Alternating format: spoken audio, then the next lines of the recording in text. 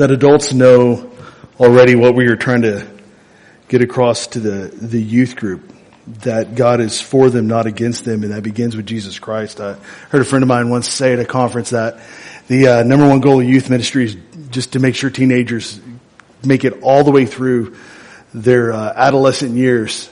And on the other side, they have seen Jesus Christ and Him crucified, and they know that God is on their side. And I just want to say this morning, if you as an adult have never heard that before, maybe today is the day of salvation for you. I don't want to go any further this morning without saying that. We have an acrostic that we taught our youth group about a year ago. Jack learned it when he was probably about 10 because he got shanghaied into going on a youth group conference because he was old enough to go with us.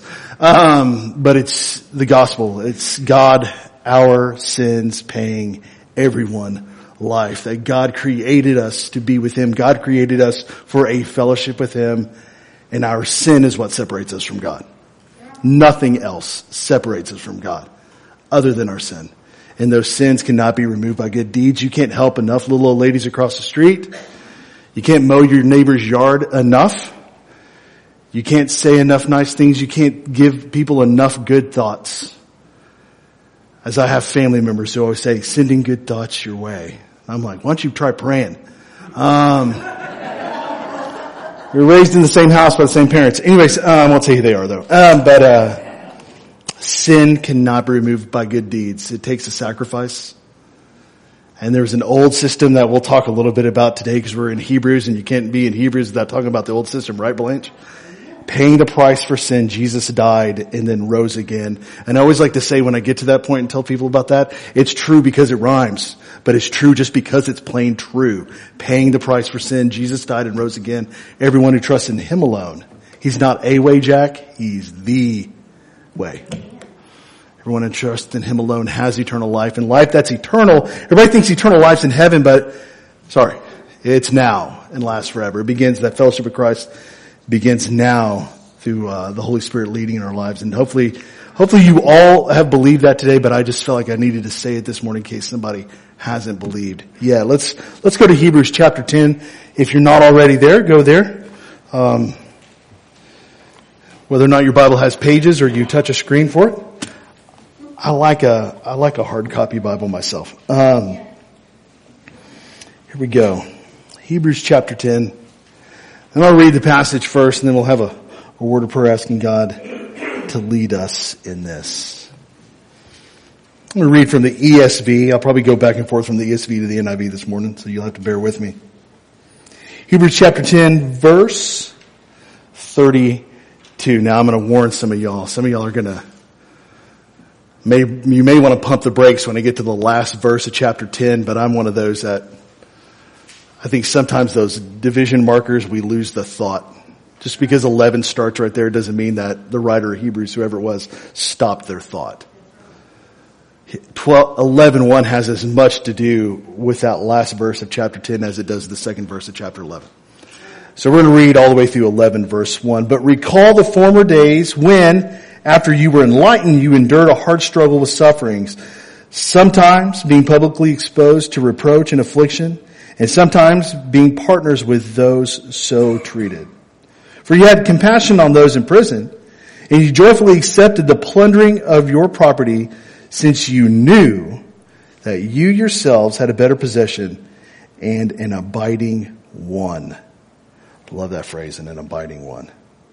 Therefore, do not throw away your confidence, which has a great reward, for you have need of endurance, so that when you have done the will of God, you may receive what is promised. For yet a little while, and the coming day will come, and will not delay, but my righteous one shall live by faith. And if he shrinks back, my soul has no pleasure in him. But we are not those who shrink back and are destroyed, but those who have faith and persevere their souls, or preserve their souls. Now faith is the assurance of things hoped for, and the conviction of things not seen. Somebody else is reading out loud. Right. Let's do this morning. Let's go to the Lord in prayer, asking for His help. Let's also ask that the Lord would watch over those who keep us safe as we're able to do so. And I want to ask Sydney Powers if you would. Jack, when I forget my phone is right here, later remind me of that, okay? All right, I took it out of my pocket so I wouldn't play with it. All right. How to be unsettling. Now you may carry a regular, normal definition of the word unsettling, but I'm going to give you a new definition of the word unsettling. There's so many people redefining words now, I just decided I would just go along with it. Tolerance and acceptance are all mixed up. So here's what I want to do. I want to redefine settling for you. Unsettling, well, the old definition is, and if you look it up in your dictionary, if you have a Webster's at home, this is probably what you'll find, something like this: a feeling of being disturbed, anxious, or uneasy. And I'm not talking to this morning about telling you how to unfeel undisturbed, uneasy. I want to show you something else. This is my definition of unsettling. Refusing to settle for a lesser faith. The book of Hebrews, David, leave that up there. The book of Hebrews, we don't know who wrote it. We don't really know who they wrote it 100% to. We don't know like what specific church it was sent to. It was a church going through a struggle. I'll tell you that much. You don't have to get that far through chapter 1 to realize that Hebrews is what, for those of us who grew up in the 80s and the 90s when video game systems first came out and really big, there was a reset button. So if your older brother was beating you, there was no more proof. Reset. Or if you were an older brother and your little brother was beating you, which happened to in my house a lot because I was a younger brother, he'd hit that reset button. The book of Hebrews is kind of a reset button, a refocus to re-perspective where people should be focused on. It's looking at the old system of the Old Testament and putting Jesus right next to it and saying, this is the way it was done. Jesus is a better way. It's comparing the Old Testament priesthood to the one we have in Jesus Christ. He's a better high priest. Ultimately, when you get through that, you find that He is a better lasting sacrifice. And when you get to chapters 10 and especially into 11 and 12, you find out that even the people of the Old Testament, you almost get a sense that the writer of Hebrews is really saying this: if Jesus were alive in their day, they would have followed Jesus because their faith was pointing in the same direction. Christ has been trying to lead you in the same way you should be focused on. So don't go back and settle for something that's lesser. Look to Jesus. And in fact, chapter 12, what that Ron said today is look to Jesus, the author and perfecter, the fulfillment of it. It's like a good friend of mine said this week, and put it better than I ever could put it myself, so I stole her idea. Thank you, Blanche. It's like settling for a photograph when you can embrace the real thing. I couldn't have said that better than myself. I have to give you credit for that one. I've stolen your ideas before, but I could give you really good credit for that one. It's like this. Go ahead, David. Is the picture not on there? Or is it the next one? Is the next picture a picture? Oh, that was the slide to remind me to put in the picture. They are so close. I feel like I can hear their heartbeats. For those of you who don't know, we're adopting those two are Mitchells. They already are. If you've seen videos of her, she just laughs like her mom already. And he's about as willfully stubborn as his brother Ethan. Right now, we have to settle for pictures. We got to see video. We got to video chat with them on Christmas Day. On Christmas Day. Director of the orphanage sent us, video. Or actually live. We're chatting with them, which is hard to chat with a child who speaks a different language than you do. So it's a lot of hi, and a lot of smiles. But we have to settle for a picture right now. We have no choice in that. We have no choice in that. We're waiting basically on government officials to sign forms. Because all our paperwork's done. If any of you know my wife, that paperwork was done 4 years ago. Okay? It was done. They said, this will take you 9 months. She said, watch me. Did it in 2. It was amazing. we have to settle for a picture. We have to. We have to say, to think about them, to see them, if we want to see them. It's not like I can go down the hall to the middle bedroom and see Ethan, or I can go to the back bedroom and find Jack. We walk past an empty bedroom that's going to be theirs. We can see the picture, we can see what it can be, but we have to settle for a photograph until we can embrace the real thing. The writer of Hebrews is saying something a little bit different, though. He said, you are settling for a photograph of what it really means to trust in God's saving power rather than embracing Jesus Christ.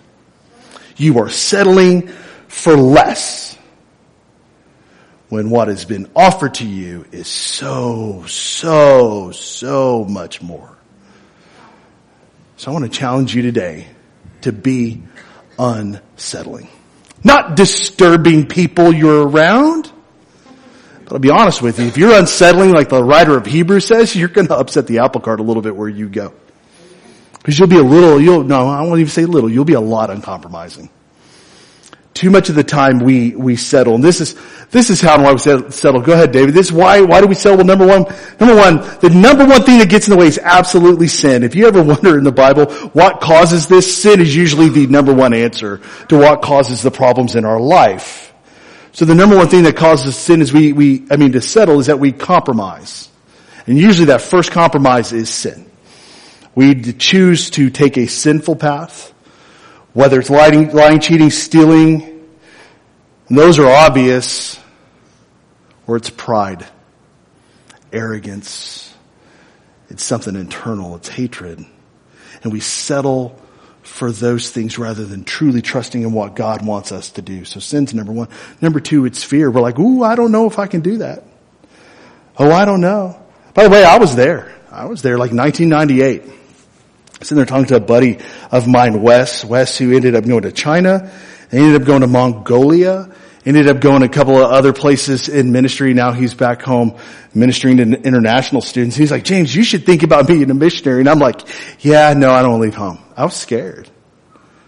I was honestly scared. Now, I also didn't feel that calling, but yeah, fear is a big part of it. I don't know if I can do that. I mean, don't do a showing of hands, but answer this question for yourself. Have you ever resisted God's leading because you were afraid of where it might lead you? That's fear. That's absolute fear, and it's why we settle. We still believe in Jesus. We still believe that He died on the cross. We still trust in that sacrifice. But when we feel God specifically lead us a direction and we're like, yeah, God, I think I'm good right here. I'll still believe in you, but I'll stay right here. That's settling out of fear. I'll put pride up there again because pride's another area we really settle because we choose our own way deliberately rather than God's way. Now that does connect to sin, but I want to point out this. One of the biggest ways of that compromise is where we basically say, God, you got it wrong. I know what I'm doing with my life. I know what I'm doing right now, so I will do it my way. And there's no other way, no other thing to describe that is. It's pride, and pride usually is followed by stubbornness. Now, stubbornness can be a good thing sometimes when you're refusing to compromise. But stubbornness can be a horrible thing. And in fact, the Bible in the Old Testament, Moses didn't call them stubborn, he called them stiff-necked.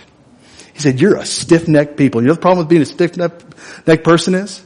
The only way you're going to look to God is if you're flat on your back. The only way you're going to get humble if your face is down in the dirt.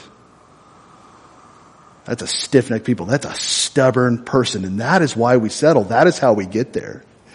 In the New Testament, the writer of Paul writes this to Timothy, warning them about just in the last days.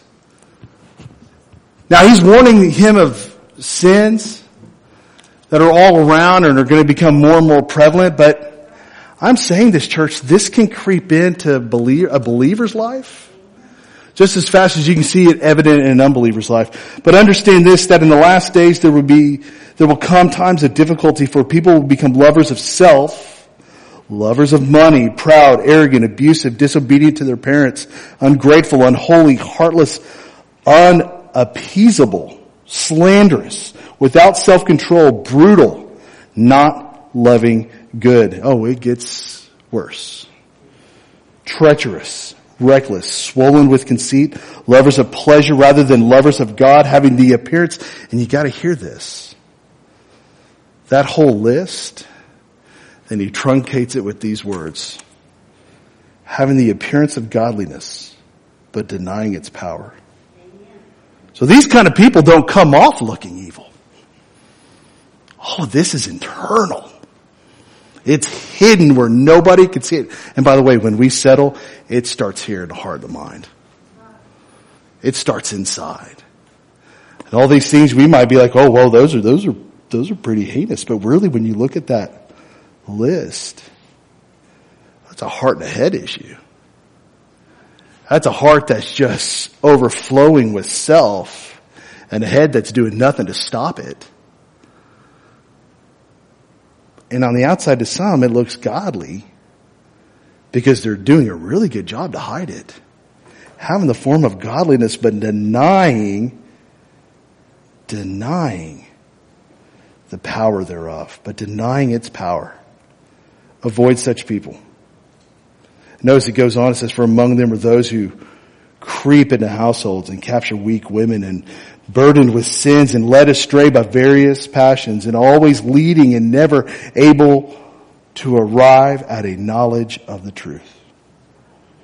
Then he refers to two Egyptian priests of all people. People who looked to the Egyptian Pharaoh in Moses' day like they had power. Just as Jannes and Jambres opposed Moses, so these men also opposed the truth, men corrupted in mind and disqualified regarding the faith. They won't get very far, for their folly will be plain to all, as was that of those two men. Those two guys were asked to recreate something that Moses did. Think of the instance of the staff being turned into the serpent. And they throw theirs down on the ground, it happens, and then Moses eats theirs. All they did was a magic trick. Moses trusted in God to do something. And that's what that passage is talking about. We can settle and think we're fine. Because we kid ourselves a little bit. It's what the writer of Revelation, what John wrote when he talked about the church of Laodicea being lukewarm. They believe, but they're not following. They're lukewarm. They believe in the truth. But if God was to lead them to do something, if God was to impress on their hearts to do something, they'd probably say, well, I'm not sure. I think we're fine. That's what the writer of Hebrews is saying. He's saying there's come a point when you've settled. Now it's time to get unsettled.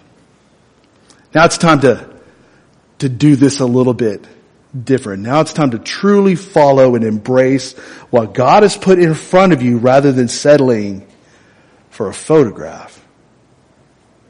I'm not afraid to admit I love my mom. I really do. She's a sweet little old lady. I say little old lady, she's 4'9.5". So I can say she's little. Okay. She shrank a little bit just because of health issues and stuff, but that's my mom. But at the same time, my mom runs a farm by herself. She feeds horses, chickens. She keeps asking us, the kids, to chip in and get her a goat. Like that's the last animal because you halfway have a zoo with all the cats and other things that are running around there and dogs. It's like Granny's farm for wayward animals. I'm not sure what's out there. There might be an elephant hidden away and she hasn't told anybody. I have to settle for phone conversations. And sometimes I just really love just take my mom and just give her a big old bear hug. I really would. I have to settle for her encouragement when I really would rather feel her hand on top of mine saying, I'm praying for you, son. Let's pray right now. The writer of Hebrews is saying, listen, you are settling for something. Not in a way that is forced on you, but you are settling and you have forced it on yourself. You have chosen this. You have chosen this path. So let's see what the writer of Hebrews implores us to do. David, if you would, let's go to the next slide. We are implored to remember that first time you believed in Jesus Christ. And I want to throw something out there right there. I'm not for having assigned seating in church, but if you're a parent of children, it's okay to sit in the same spot. And I'm going to tell you why. The morning that I became a believer, Dustin, I was in a Sunday school class, but I knew where my parents sat. Unless my dad was in the sound booth, my parents sat about 4 or 5 rows on the left side of the 3 aisles of pews at First Free Will Baptist Church in Houston, Texas. I know right where that pew is.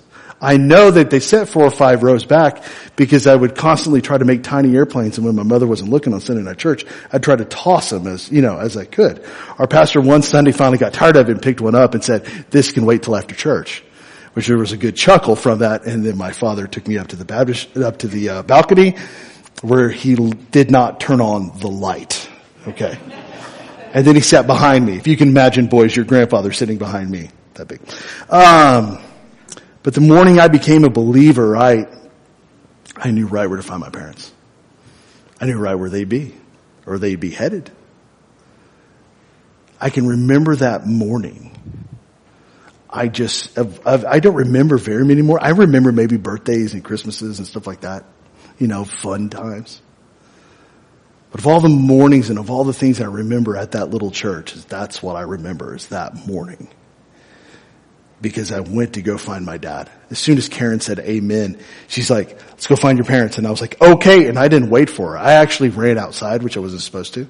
I ran outside because I knew there'd be people in the hallway getting out of Sunday school. So I ran out went out the front door where I could get into the auditorium faster. And I went in there, and there I saw my dad. And he was standing there talking to our pastor. And I was like, "Dad, come here. Which, him, Brother Bobby, as I know him now, he would have probably been like to hear it firsthand. But I just told Dad, I said, "Hey, I asked Jesus into my heart." The writer of Hebrews is saying, remember that time you first believed. We are implored in that passage. In verse 32, he says this, remember those earlier days after you received the light. Remember what it was like to first believe in Jesus. I remember the youth group described to the youth group, he just sharing his testimony a little bit about just the feeling of believing in Jesus. 16-year-old kid, and I said, "Man, how do you feel?" And he says, "Clean. I just feel clean." And the writer of Hebrews says, listen, to get your focus back on Jesus Christ where it needs to be, instead of being tempted to settle for something that's lesser and go back to something that you can control, which is, by the way, another reason why we settle. The writer of Hebrews says, remember what it was like first. He implores him to do this. And the second thing he does is this. He says, not to just remember, go ahead, David, is to recall the challenges through which God has carried you, to recall those things through which God has done for you. He says, when you were endured such a great conflict full of suffering. He's reminding them of answered prayer. He's reminding them of miracles that you can't even explain, that God was a part of, even small little moments, even the big moments. And that passage becomes a lot about that, Gene. It's about those big moments that they may have gone through, and everything from someone stealing from them to people persecuting them.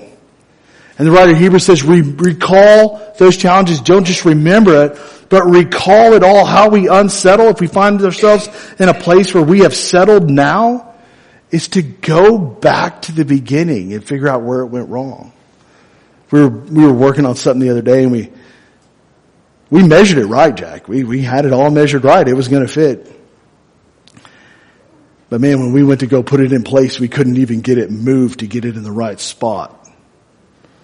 And we had to go back to some of our measurements and figure out what was wrong. You know what the problem was? We were sitting on top of a rug, which was sitting on top of flooring, and we had made our measurements off a subfloor. We had to go back and say, oh, that's the ticket. Had to take the thing apart. We did. We had to literally go back to the beginning and figure out what was wrong. And that's what the writer of Hebrews is saying. It's saying hit that reset button. Because you knew Jesus. You were there. You had the light into your life. And you've even seen Jesus do things. You've seen God carry you through things that you know it wasn't you. You know it was God. So don't just remember what he did to bring salvation to you, but recall what he continued to do. And then this is to rest in the eternal promises. You got it there, David? You got the next one? There we go. To rest in the eternal promises. Let me read you these verses. If you have your Bible still open to Hebrews chapter 10, read them along with me. Verse 34, you suffered along with those in prison and joyfully accepted the confiscation of your property because you knew that for yourself, that you yourselves had better and lasting possessions. That there's a promise that's better than anything you may have even earned in this life that you are waiting on. It's why Job could say those words, the Lord gives and the Lord takes away. Blessed be the name of the Lord, because he knew where his hope was. It wasn't in his wealth that he had and all the cattle and how many fields and acreage that Job had, that he was, and all his possessions, and everything gets taken away in just probably days. He could say the Lord gives and the Lord takes away, because his hope was somewhere else. Because sometimes it's the stuff of life that carries us away. Sometimes it's that fear of losing what we've got, of what we've gained, because we're afraid of what somebody might think or somebody might say. So we quit resting in eternal promises and we look for instant momentary gratification. And what he's saying is, no, you get your priorities out of whack. Get it back to where it needs to be. Rest knowing in what God has done for you. And at one point you trusted him without abandon. For someone to say that you don't care about the confiscation of your property because you know God will replace it. I'm sorry, if somebody showed up and started to take my truck, they're going to end up with a 250-pound man on the hood of that truck going down the road. Well, at least till he got to a certain speed, I'm getting off. Okay, that's, watched enough old William Shatner TV shows to know that you just can't hold on with a, windshield wiper on there. Some of the kids won't understand that reference. Anyways. But you know what? It's just a truck. It can get replaced because I have insurance.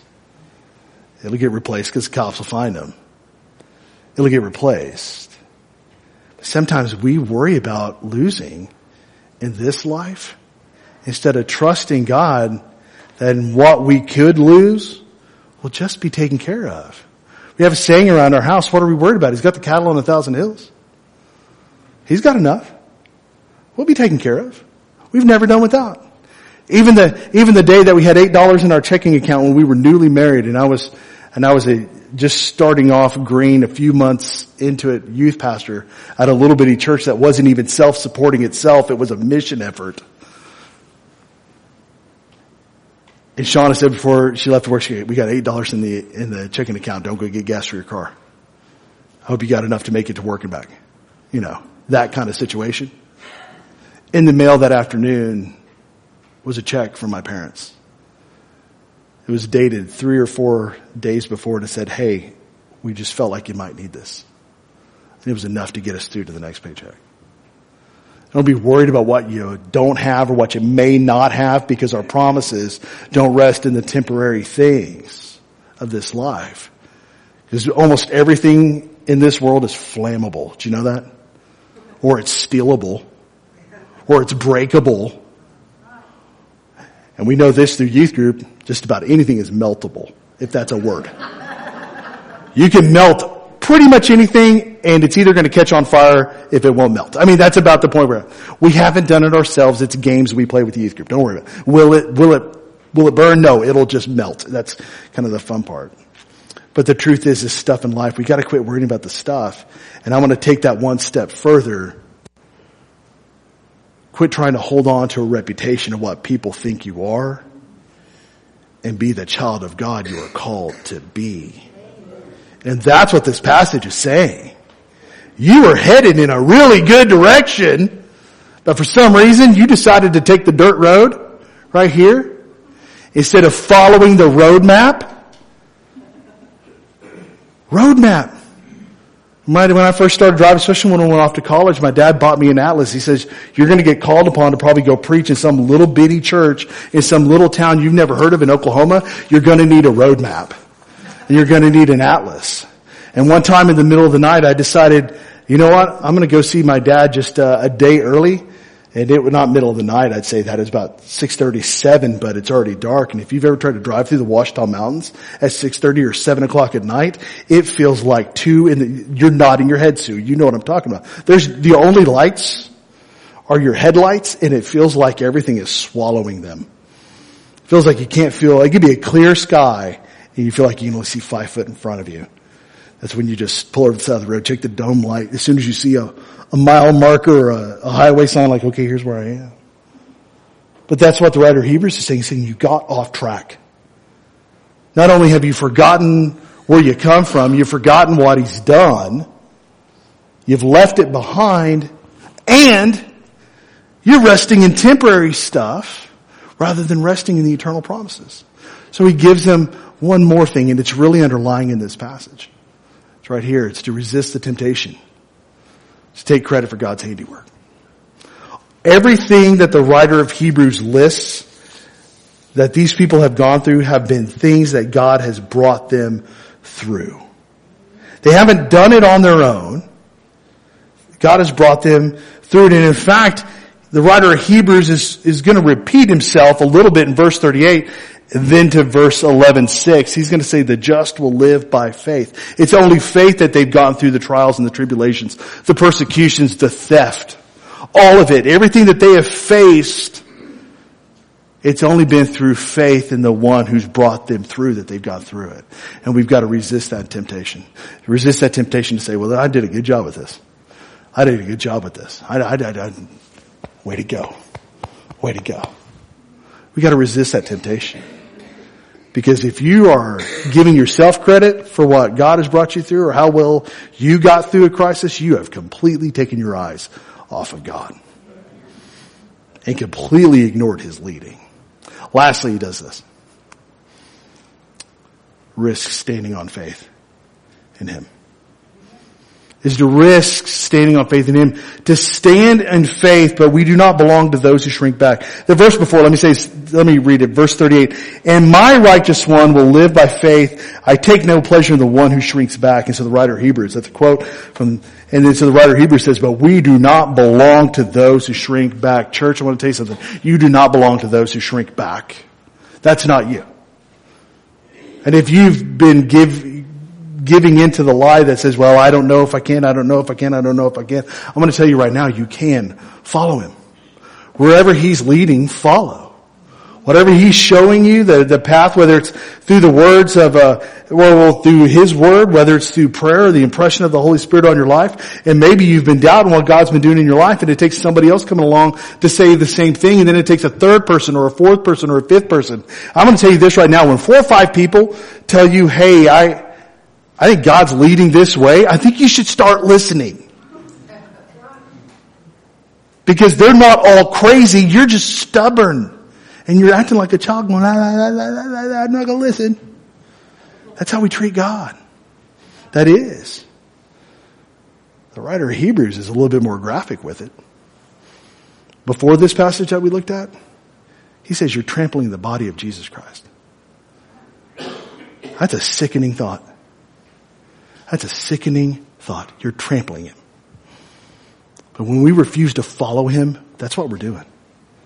We'll believe in him all day long for salvation, but when it comes to really surrendering the lordship of our lives to follow him, and that's where, I don't know about that. I like salvation, but I don't know if I really want to follow. Billy Graham used to say, if you're only 99% saved, you're 100% lost. It's all or nothing. It's to follow him.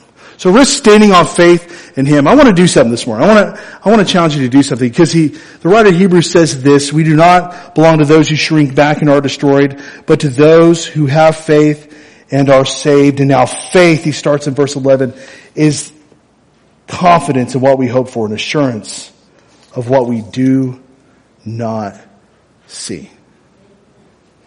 David, go ahead and go up to the big idea because I want to close in this way this morning. The challenges to, of, and in our faith will either be forced on us or we can embrace and follow God into them. The challenges are coming. Jesus told his disciples, in this world, you will have trouble. Not you might, not it could happen to some of you, but John, you're good. He didn't say that. He said, in this world, you will have trouble. Blanket statement to all of them. Everyone in the room. But take heart, I've overcome the world. This morning, I challenge you with a little bit of listening or taking in God's word in a little bit different way. I think the bulk of you have a Bible in front of you. I'm about to ask you to close it. I want you to close your Bible. Because the temptation would be, as I'm about to read through Hebrews chapter 11, would be to read along. And if you read faster than I speak, you might get ahead. I want you to take in these words. These words are special to me, not just because it's God's word. I mean, that's the number one reason. But number two reason, this is my Father's absolute favorite chapter of the Bible. He'll talk to you for years on this passage. He will. I've sat in a Sunday school class, I know. But I want you to hear Hebrews chapter 11. If you want to close your eyes and listen to it, listen to it.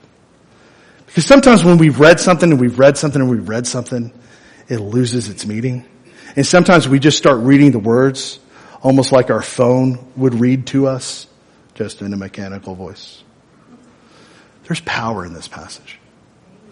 So bear with me as I read this and we'll close in a word of prayer. Now faith is the assurance of things hoped for and the conviction of things not seen. For it is by people of old, for by it people of old received their commendation. By faith we understand that the universe was created by the word of God. So that it was seen, so that what is seen was not made out of things that are visible. By faith, Abel offered to God a more acceptable sacrifice than Cain, through which he was commended as righteousness. God commending him and by accepting his gifts. And through his faith, though he died, he still speaks. By faith, Enoch was taken up so that he should not see death. And he was not found because God had taken him. Now before he was taken, he was commended as having pleased God. And without faith, it is impossible to please him. For whoever would draw near to God must believe that he exists and that he rewards those who seek him. By faith, Noah, being warned by God concerning of events as yet unseen, in reverent fear constructed an ark for the saving of his household. By this, he condemned the world and became an heir of the righteousness that comes by faith. By faith, Abraham obeyed when he was called to go to a place that he was to receive as an inheritance. And he went out not knowing where he was going. By faith, he went to live in the land of promise, as in a foreign land, living in tents with Isaac and Jacob, heirs with him of the same promise. For he was looking forward to the city that has foundations, whose designer and builder is God. By faith, Sarah herself received power to conceive, even when she was past age, since she considered him faithful who had promised. Therefore, from one man, and him as good as dead, were born descendants, as many as the stars of heaven, and as many as the innumerable grains of sand by the seashore. These all died in faith, not having received the things promised, but having seen them and greeted them from afar, and having acknowledged that they were strangers and exiles on the earth. For people who speak thus make it clear that they are seeking a homeland. And if they had not been thinking of the land from which they had gone out, they would have had the opportunity to return. But as it is, they desire a better country, that is, a heavenly one. Therefore God is not ashamed to be called their God, for he has prepared for them a city. By faith, Abraham, when he was tested, offered up Isaac, whom he had received the promise, and that was the act of offering up his only son, of whom it was said, through Isaac, your offspring shall be named. He considered that God, and listen to this. When I talked about possessions and worried about possessions, listen to what Abraham reasoned. I love this. For he considered that God was even able to raise him from the dead, from which, figuratively speaking, he did receive him back. By faith, Isaac invoked future blessing on Jacob and Esau. By faith, Jacob, when dying, blessed each one of the sons of Joseph, and bowing in worship over the head of his staff, which means he wouldn't sit to worship. He stood. He couldn't help it. He stood to worship. He was going to. By faith, Joseph, at the end of his life, made mention of the exodus of the Israelites and gave directions concerning his bones. By faith, Moses, when he was born, was hidden for 3 months by his parents because they saw that the child was beautiful and that they were not afraid of the king's edict. By faith, Moses, when he was grown up, refused to be called the son of Pharaoh's daughter. Could have been a very easy life. Choosing rather to be mistreated with the people of God than to enjoy the fleeting pleasures of sin. He considered the reproach of Christ greater wealth than the treasures of Egypt, for he was looking for the reward. By faith, when he left Egypt, not being afraid of the anger of the king, for he endured as seeing him who is invisible. By faith, he kept the Passover, sprinkled the blood across the doorpost, sprinkled the blood so that the destroyer of the firstborn might not touch them. By faith, the people crossed the Red Sea on dry land. But the Egyptians, when they attempted to do the same, were drowned. By faith, the walls of Jericho fell after they had been circled for 7 days. By faith, Rahab the prostitute did not perish with those who were disobedient because she had given a friendly welcome to the spies. And now it gets good. If that wasn't good already, now it gets good. This is the definition of what we're supposed to be. By faith. We don't shrink back. These people did not shrink back. But now that the engine's warm, here we go. What more shall I say? For time would fail to tell of Gideon, Barak, Samson, Jephthah, of David and Samuel and the prophets, who through faith conquered kingdoms, enforced justice, and obtained promises, stopped the mouths of lions, quenched the power of fire, escaped the edge of the sword, were made strong out of weakness, and became mighty in war, put foreign armies to flight. Women received back their dead by resurrection. Some were tortured, refusing to accept release so that they might rise again to a better life. Others suffered mocking and flogging and even chains and imprisonment. They were stoned. They were sawed in two. They were killed with the sword. They went about in skins of sheep and goats, destitute, afflicted, and mistreated, of whom the world was not worthy. We tell teenagers all the time to don't give in to a worldly standard. Adults, I'm telling you the same thing. Because what they're tempted with back the kids we talk to is a totally different temptation than you all are tempted to. But don't give into a worldly way of doing things.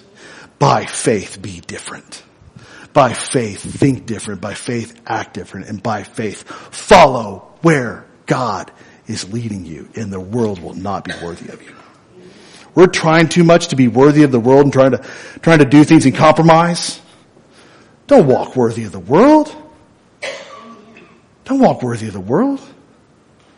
Scripture is teaching us to be different. We are aliens and strangers. The world, Such a good verse. Of whom the world was not worthy, wandering in deserts and mountains and in dens and in caves of the earth. And of all these, though commended through their faith, did not receive what was promised.